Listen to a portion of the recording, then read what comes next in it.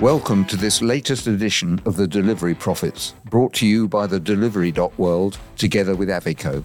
I'm Peter Bachmann, and today, together with John Borzicchiello, we'll talk about dark kitchens. Some people call them ghost kitchens, or shadow kitchens, or virtual kitchens, or delivery kitchens. The list is a long one. And we're going to try to get a deep understanding of the forces shaping this rapidly evolving sector with our special guest, Tim Vasilakis. But before we get on to that, John, I was thinking the other day, our guest has written a book, and have you? And before I ask you to answer that question, you ought to know that I've written 3. 2 have been published. 1 is waiting in the wings. I've just reprinted the 2nd edition of my book, Restaurants Also Serve Food. So I'm almost an author. Have you ever wanted to be one?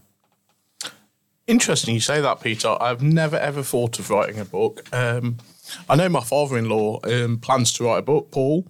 He is a barber, and he is going to write the stories he has been told over the years, which, as you can imagine, a barber talking to lots of different people from all walks of life every day, it's something he's been noting for 40-plus years now. So he plans to write that when he's retired. And where can you get your books from, Peter?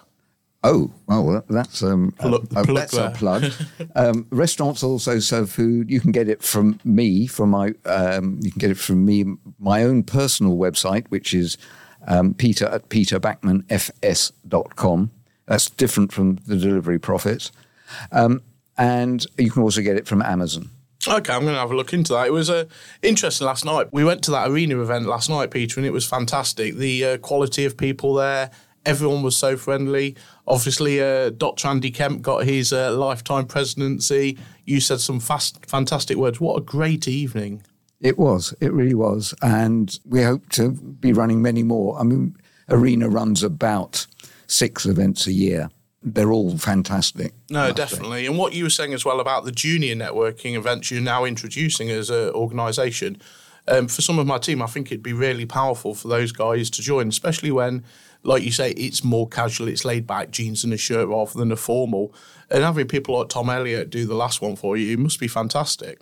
It is, and it's got tremendous support, a tremendous group of people running it. It's called Arena Futures, and it's certainly something to keep one's eye on. Definitely, for the up-and-coming people in the industry. Absolutely. I think it's probably time to get the show on the road. And in order to do that, I'm going to set the scene, as I usually do, with some thoughts that we can all discuss and perhaps then pull apart. It's a commonplace, but nevertheless true, that it's people that make the world go round. And they certainly make the world of delivery go round. Without people wanting to order just cooked food for eating at home, there'd be no orders for restaurant delivery, and no orders means no business. But, and again it's a truism, people vary enormously. They can be fickle, they can be demanding, they can be tenacious. Their confidence may be swayed by the state of their personal economy, whether they feel they have enough money, or by how well their football team played on Saturday. In short, people are human. And that makes it difficult to understand them, and it makes it difficult to work out where they're going. And since this podcast is about delivery, it makes it difficult to work out how they may want to change their use of restaurant delivery. Will they want more of it? Will they want less? Will they be willing to spend more, and on what? What sort of food are they going to eat next week, next month, next year? Get the answers right, and as an operator, supplier, aggregator, or whoever, you'll have a fighting chance of being successful. Get the answers wrong, and life will be more difficult for you. So customers and their changing demands are an important part of working out where the future lies for restaurant delivery, just as it is important in any other endeavour. Of course, it's not only customers. Operators, aggregators, ghost kitchen owners, and many others all have their role to play in the future. And they raise a whole bunch of questions, such as what role does franchising play in the future of delivery? What about virtual brands? I could go on raising questions, but I guess we have to move on. But before I do, I've one more thought to add. Do we really need to have the answers, or can we just suck it and see? John, what do you think? I think suck it and see is such a great phrase there, Peter. When you're talking around people making choices, making decisions, When you walk through London as a big city and you see the bricks and mortar, and you can have absolutely any cuisine in the world. In the world, there are so many choices. And I find myself at times walking down thinking, I really fancy a pizza today. But actually, I don't have that because I see something else that takes my fancy before. And with the dark kitchens, with restaurants going into more of delivery, I think that takes away. Aggregators can have all the algorithms that they want to have. But it's actually, like you say, did a football team win? Have you had a big discussion at work and it didn't go the way you want to? Are you celebrating? There's so many different emotions that drive people. And food is such an emotional topic. And now everything is available on delivery. It's not a case of we've got to go to that restaurant, we've got to go there. They can have anything in their hands within 30 minutes. Yes, but as we've discussed on a couple of these podcasts, it's also making that relationship with the customer through the mechanism of an app and a delivery and eating it at home versus going into a restaurant. So there are two sides to it. Definitely. And you talked about franchises as well. And I'm always does a franchisee have the same passion as a business owner? Is it the brand that the owner sets up and believes in and has that passion? When you're a franchisee, I'm asking the question, is that passion as strong? Well, I don't know. Perhaps our guest does, but I'll just venture my answer first. And that is that it's obviously up to the individual franchisee, but I would imagine that some franchisees absolutely love their brand and know what it's about and really build on it, and others are competent managers of the brand. So I guess there are two, but I'd be interested to know what our guest says. So that seems to me to be quite a good opportunity to welcome you, Tim. For those who don't know him, Tim is founder, CEO, and cookbook author of The Athenian. So, Tim, do you want to take issue with anything we've said? Do you want to agree? Do you want to pull them apart? Where are you on this? Hi, Peter. Hi, John. Thank you so much for having me in your podcast. So on delivery, so I think I have maybe a slightly different point of view because I've now seen it for the last 8 years of running the Athenian from the other side of running and operating delivery kitchens and also running and operating bricks and mortar, and then onto the franchise very recently, getting into the licensing model as well. So I think I've seen it kind of like 360 on this. I still kind of like on the franchise topic, I still feel like I need a bit more experience on it to have a fully formed view on it, but I'm starting to have some kind of idea. So on the topic of delivery, in my view, I think where I see, or where at least I would like to see delivery head in the future, with the big companies like Deliveroo, Uber Eats, Delivery Hero outside of the UK, would be a world where online delivery starts to show up in the real world, and we no longer just order something on our sofa. A little bit like what Amazon have done with Amazon Fresh, where it's now a proper retail business and you can walk in and you can have an experience, and it's not just something that you only order online. So I feel like, if anyone from Deliveroo is listening or from Uber, perhaps, this is a good time to start taking notes, because I think it's definitely a good product development for those companies. But that's where I would like to see in the future, just kind of like perhaps a space where customers could interact physically, do a collection, a click and collect, and also potentially maybe a market hall concept, a bit like a box back, but branded after those companies, maybe like a Deliveroo hall, where you can do delivery as normal, but you can also go and walk up and collect your food from there. So I think that's what's going to be interesting in the future, to see where things are heading, because I feel like, we've established delivery now as a service. It's definitely something that people want. We're in the post-pandemic world now. And, my worry was in a post-pandemic world, where does delivery sit? But as I can see the data now on the other side, delivery is here to stay. And, it's just become part of our lives. it's been integrated so well into our lives that people really want it. People use it. It's no longer, we consider, maybe some of us consider it as a luxury, but seeing how people use it, I personally don't consider it a luxury anymore. I consider it a pretty basic commodity, especially in big cities like London, where people just don't have the time for cooking or sometimes even going to the shop. So you've covered an awful lot of ground there. So I think I don't know if we want to pick it apart, but to just delve into a little bit more detail. But two things that have struck me. One is you talked about licensing and franchising, and I'd be interested to know whether, in your view, they are the same thing or they're different, and if so, how they differ. And the other thing is this food hall idea that you mentioned. We had Eki Newton from Karma Kitchen on the podcast a few weeks ago, and she talked about the food, the kitchen hub that they run in their new kitchen, which seems to be built on a food hall model. Maybe you know about it, and maybe you've got some views. So we do work with Karma. We have a kitchen with them in Wood Green in North London, and we've been working with them for about 3 years now. On the franchising topic, in my view, there's two types of licensing that you can do: a direct franchising where somebody operates your brand directly, and then there's also sub-licensing. So a company that has the master rights for the brand, and they also have the right to sub-license it to somebody else or to various other companies. So the more layers you get into franchising, the more difficult it becomes to control and to maintain standards.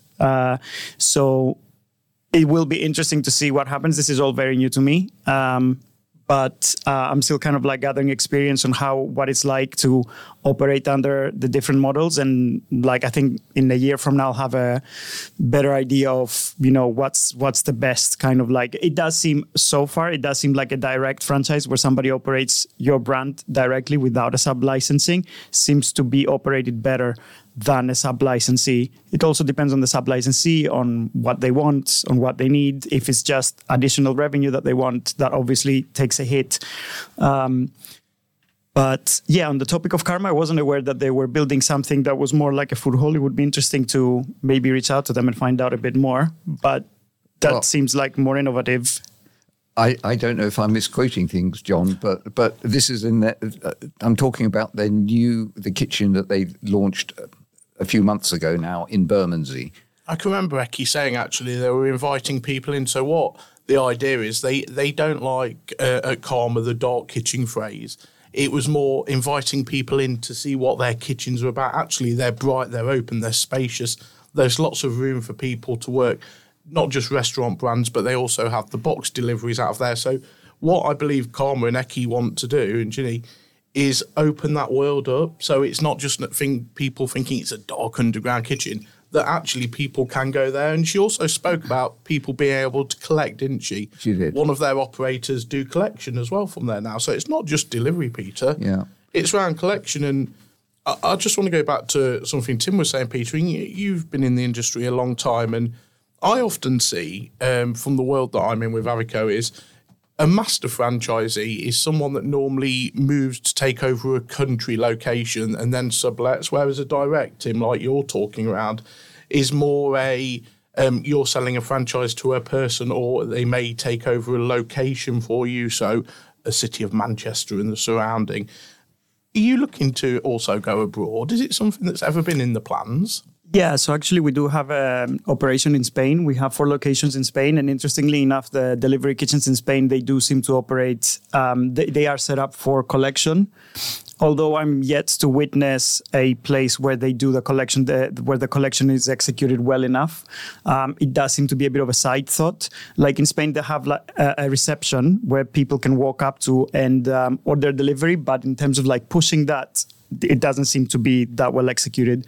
So, and also in the UK, I'm yet to see somebody executing that kind of like collection point well. In my experience, a lot of the dark kitchens that are operated across the country are in neighborhoods that are not really set up for customers to visit.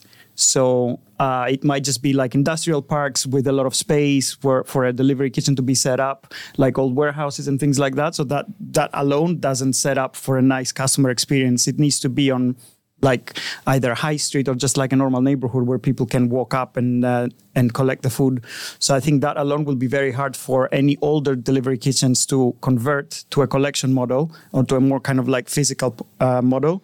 But it will be interesting to see who opens a delivery kitchen and does it first and executes it really well, because I feel like it only takes one player to do it well, and then everybody else will copy it.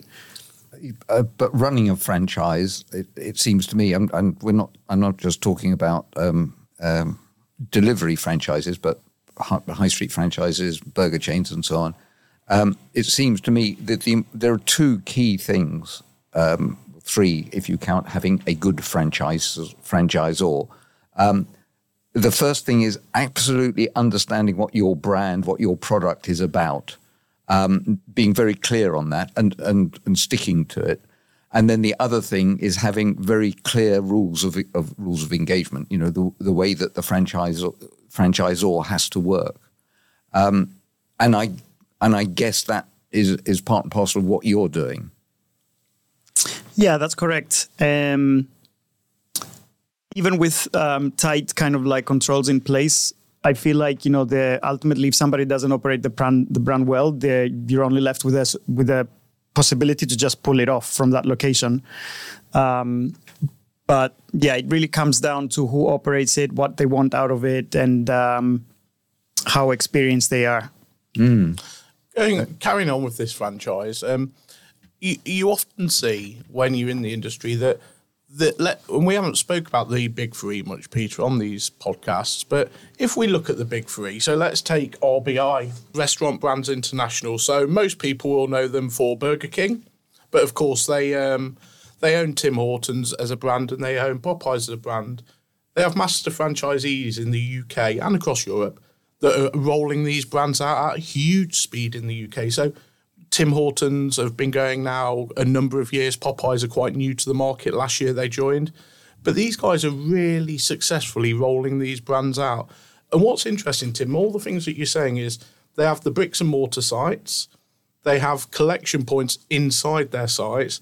But they also have these back doors, as I call them, where it's a delivery collection point. So it's where an aggregator can arrive, not be in the restaurant with the aggregator bag on and the helmet, but they're out of the way of the consumer. Is this something as a model that can be expanded? And you spoke about Deliveroo almost doing a market halls, but when I think about that now, I look at Box Park, I look at market halls, I look at Curb, at Camden. Are those type of operators almost the model that could expand? They could have the bricks and mortar. They could have the collection from their site through an app. They have the delivery capabilities. Is it almost technology that's going to drive this? An interesting point. I think for the big kind of like food halls that have got like Boxpack or like Curb, that their main experience is rolling out a physical experience for people to visit. I think the business model is quite different, and they probably don't have access to data for delivery sales, which is quite an important point for them to make this decision to maybe switch or do like a bit of a hybrid model. Or I feel like that's where somewhere like Deliveroo or Uber Eats will come in the future, or like companies like Growth Kitchens, who we work closely with, that they started from a dark kitchen model, and I see them as more likely to convert into the real world and go into a hybrid model, as opposed to someone like Boxpark or Curb to set up a food hall that is maybe primarily positioned as offline delivery, if you see what I mean. It just seems to be going against what the model is. I could be proven wrong, but I have a feeling, because Deliveroo have access to that data. I know, some other players are collecting data on, what sells, like the delivery platform market share, and so on. So if you've got the data for specific locations in the country, it just makes it much easier for you to decide, if you were to do that kind of concept, where to do it. and just literally go ahead and roll it out. If I'm not mistaken, Deliveroo already have something like that in Singapore, but they haven't attempted it in the UK just yet. I'm not really sure why, but it would be interesting to understand if it's worked out for them. I think it's all about execution for that kind of model to work. But it would also be very good marketing for these companies if you see a Deliveroo branded food hall where you can order delivery when you're at home, within the radius, obviously. But also when you're finishing from work, you can pop by and pick up your food through the Deliveroo app. And they can really push it to be done through the app so that, that experience and that habit gets integrated even more into your daily life. That's kind of like where I see the benefit for those companies to really get incentivized to do it. And to me, like as an operator, it's just a no-brainer. And the next thing I would maybe expect them to do in the future is, again, because they have access to data, they can see like brands like the Athenian, what we sell, like how much, how do we benchmark against other brands. They have all of the data. They can potentially, start thinking about licensing some of these brands so that they can operate it themselves, and then they can keep, the majority of the revenue. I don't know, because again, it's diverging from their core business model. But again, if you look at Deliveroo like 3-4 years ago, they were only doing food delivery. They were really focusing on that. Now they've expanded. They're doing grocery. They're doing boots. It's really kind of grown. It's not just food delivery anymore. You can literally, it's like a mini Amazon. You can pretty much get anything on it. And it will probably keep on expanding and moving away from food. Food will continue to be its core, but it's not going to be the only thing. You will probably get to a point that maybe you can even do courier delivery. So I can send you something from my house to your house and just book a Deliveroo rider to do the delivery, just the delivery, nothing else. Which in Spain, for example, like there's a company called Glovo, and they already offer that. You can literally just book a courier as part of everything else that they do. Now they've launched fashion, you can buy clothes on it. So that's where I see things, they will probably continue to expand. That's why I'm thinking, could they start thinking about, licensing? They can see which brands sell, they can see which ones are the really popular ones, they can see what people search for in which areas that might be low demand. So that's why I think, it's kind of like a no-brainer for me. They will probably do it at some point. I hope these aggregators actually listen to this program, because they're getting some fabulous free strategic advice. So listen here. Fantastic. We've spent quite a bit of time talking about franchising and licensing and sort of moving into food halls and so on. Is there another particular area that you'd like to talk about while we're here? If not, we can carry on as we were, but I'm just wondering whether there's anything buzzing around in your head that you feel we might usefully discuss for the next few minutes. I think maybe it's worth bringing up kind of like where the Athenian started and how I see kind of like parallels, because we're a company that started as a street food back in 2014. Where was that? In North London, in Haringey, tiny stall. And obviously, that's for a company starting with food, that's very low risk. It makes it easier. And I see a lot of parallels with dark kitchens now, because that's also very low risk for someone to launch and set up a concept from scratch. And I feel like we've kind of come a little bit full circle. We started from street food. We over a 2-year period, we went into like small takeaway locations. We actually launched on Deliveroo while we were still a street food, which I still remember, and I was like, wow, Deliveroo allowed us to sell from a stall. That's a sign of a very progressive company. I was really surprised. I felt like, almost like, is that allowed, in the sense that we're not a restaurant, At the time, we were not a restaurant. But that was clearly a sign of a very forward-thinking company. And over time, we transitioned from street food into shipping containers and permanent takeaway locations. And then right before the pandemic hit, we opened our first delivery kitchen with Additions. And that was a pretty good indicator of, what the delivery kitchen can generate in terms of revenue and profit. And then when the pandemic hit, we went 100% online. Now, in a post-pandemic world, we still have a lot of delivery kitchens and massively rely on delivery. And now we're going into the licensing model. So it's kind of like a very kind of natural evolution of where I see the market evolving and heading towards. And it will be interesting to see what these platforms do to participate in that kind of like evolution and change in the future. But yeah, I think it will only take one of them to start experimenting with maybe one or two of the ideas that are brought up, and then everybody else is going to jump on it. So you talked about before. You talked about the sort of relationship between bricks and mortar and that experience and the customer experience. How does that work within the Athenian? So in the bricks and mortar, because our business model is more like a fast casual takeaway, it's not a sit-down 3-course meal, very formal restaurant. We have kiosks, people order through the self-checkout and then they collect their order. So at the end of the day, even though it's not a delivery, it's for our employees, for example, and how the kitchen is operated is almost the same thing. Instead of having a rider collecting the order, is the actual customer. So from that point of view, I see very little difference between a bricks and mortar, how it's being operated, and a delivery kitchen, which just makes our operation much simpler in that sense. With regard to connecting with your customers, though, Tim, we had a podcast and we had this whole discussion around connecting with customers through digitally, personally, the different touch points. Do you feel by having that, both bricks and mortar and the delivery, even though the delivery is bigger for you, it enables you to create your brand, make the Athenian grow into the franchise partners for the future?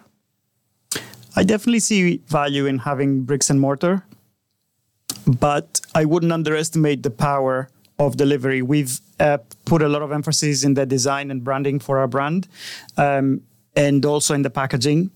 So everything's beautifully designed. It's very bold branding. So when people receive an order at home, I feel like they do get an experience of what the Athenian, because ultimately when you receive an order at home, your only channel of communication with a customer about what the brand is about is through the packaging ultimately. So that really needs to send a really bold statement. Most of the time we send handwritten messages on the bag to customers. We might send like a little freebie to say thank you for the order. And I feel like that goes a long way. People really do appreciate it now. And that's why I think there is opportunity to communicate the brand with the customer even through delivery, and we definitely take advantage of that.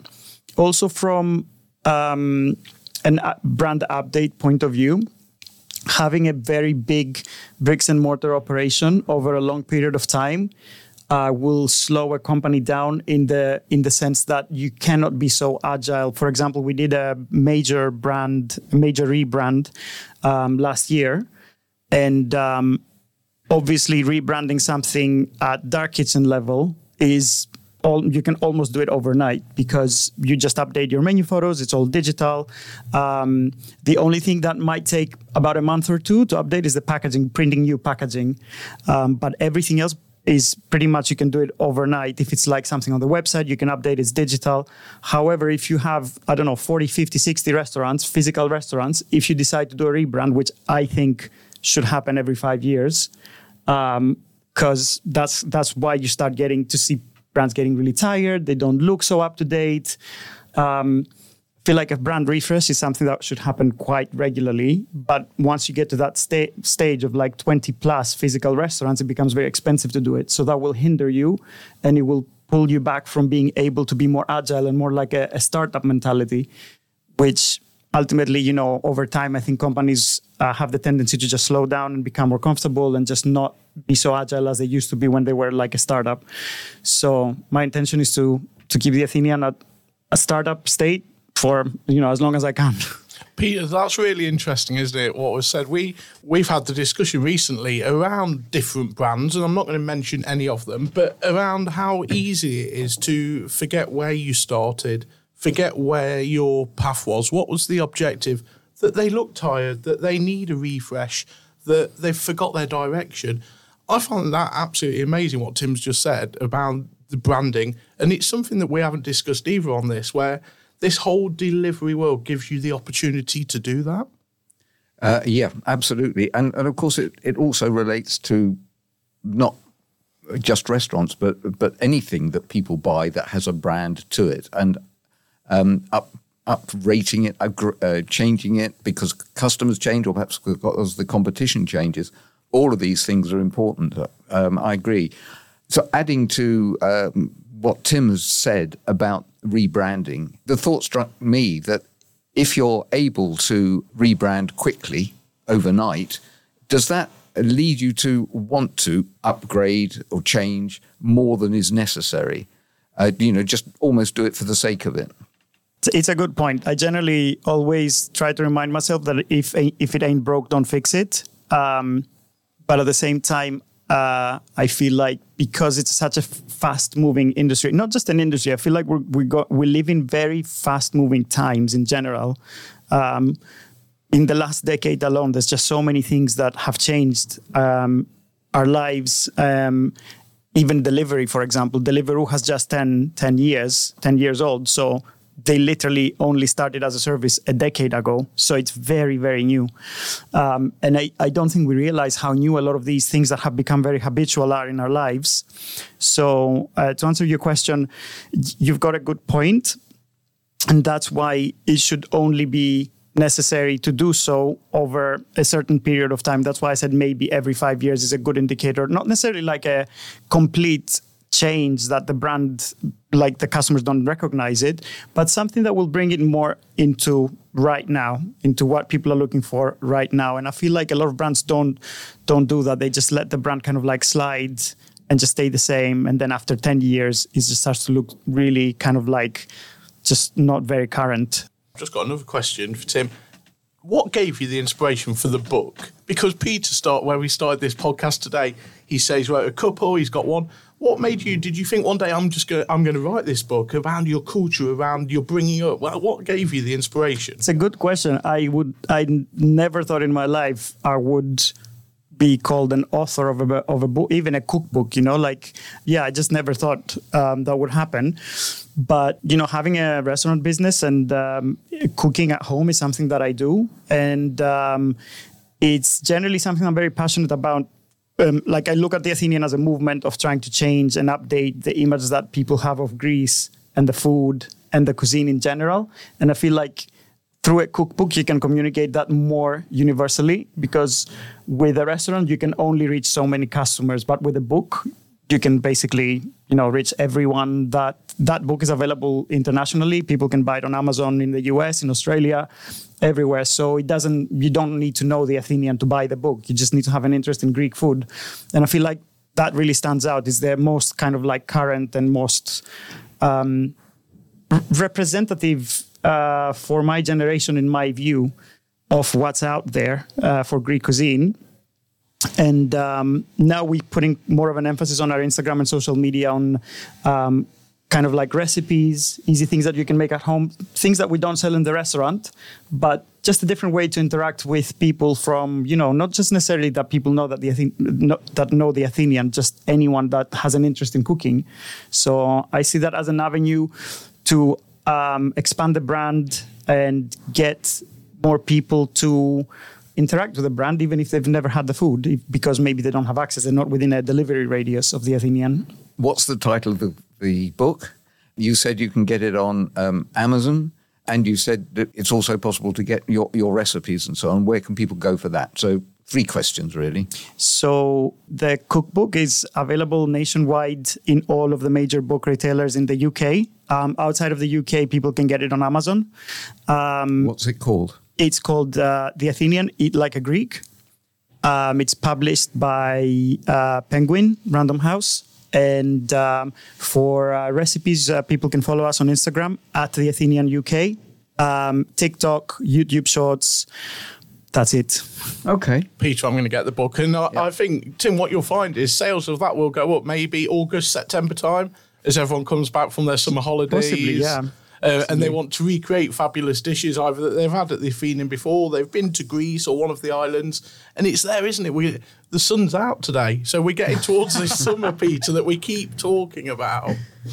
I think that's a very happy note to call this episode to a close. A huge thank you to Tim for taking time out of your busy schedule today. So thank you for that, and for all the insights and the opportunity to explore a great range of ideas.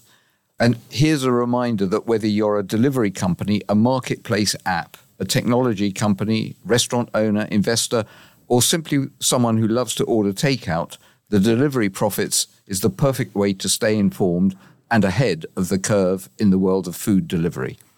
You'll find the Delivery Profits on Spotify, Apple, Google, or the other places where you normally get your podcasts.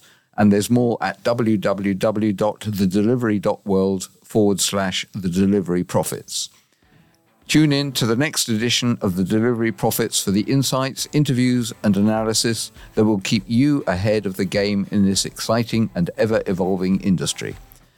With that, it's goodbye from today's Delivery Profits. That's me, John, and Tim. Goodbye. Goodbye. Goodbye. Thank you.